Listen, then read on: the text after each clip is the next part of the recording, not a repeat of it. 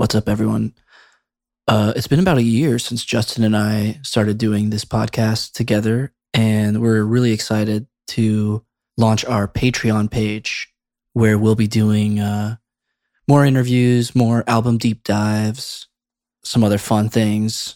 Here's a little clip from our Merriweather deep dive episode, which you can hear in its entirety right now up on patreon.com/bonefishpod. For this first one, we go track by track through the album. We talk about early live versions of the songs, the different samples they use in the tracks, and, just geek out. So if you want more Bonefish in your life, that is the place to find it. But also, today on the regular feed, we have another new episode, an interview with the writer Larry Fitzmaurice, also about Merriweather Post Pavilion. It should be right below this one on the Bonefish feed. So be sure to check that out. And then, for the full Merriweather deep dive episode, you can find that on Patreon. Thanks a lot and enjoy. Bonefish. So this came out, January 6th? 6 days into 2009. This record was deemed the best album of the year. Now, you could say, well, it was only 6 days into the year. Nothing else was coming out. But this was already being declared as nothing will top this year. Everyone else pack up shop.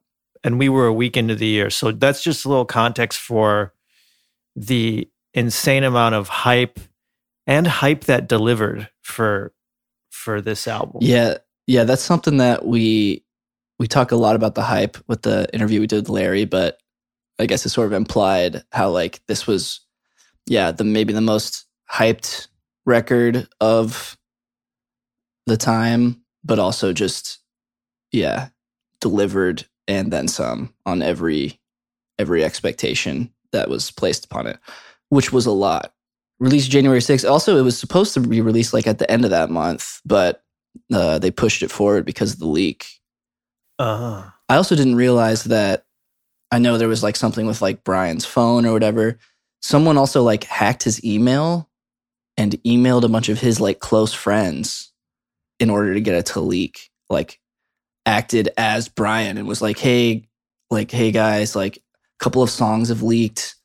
We really don't like single songs being out there. So just do me a favor, just leak the whole record so that people can at least listen to it in its entirety. I didn't realize that was the extent of the deception. It's oh, is that what I thought the band actually wanted the whole thing to leak, but they didn't. That was just that's an op. That was an op. Yeah, that's what was reported. But he was later I never did that. I did not want this album to leak. Wow. Just so fucked up if you think about it. Okay, I'm a massive Animal Collective fan. I'm gonna deceive their close friends into getting this early and free. Man, some people. Yeah. Some people. Yeah, it's pretty crazy. And one way of looking at the sort of creative origin of Merriweather is take an indie rock freak folk band and take away their guitarist and give them 2 weeks to write new songs without him. This quote here from Dave Portner via Quietus. He says, with Fields and Strawberry Jam, we got stuck with the electric guitar thing because Josh is primarily a guitar player, a really good guitar player. So we saw losing him as an opportunity to make music without the electric guitar. Another quote from Brian. He says, with this one, we were all really nervous when we started to write it. Josh wasn't going to go on tour, so we were we have 2 weeks to write enough songs to play a set without Josh. It was really nerve-wracking. It came together really quickly.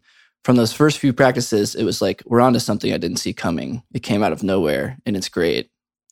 And it's weird. I know they wrote these songs, toured them a bunch, recorded them and mixed them over a long period of time. So they definitely had a period of gestation and evolving and changing too, especially when you hear early live cuts. Some of the songs changed a lot. Some of them didn't really.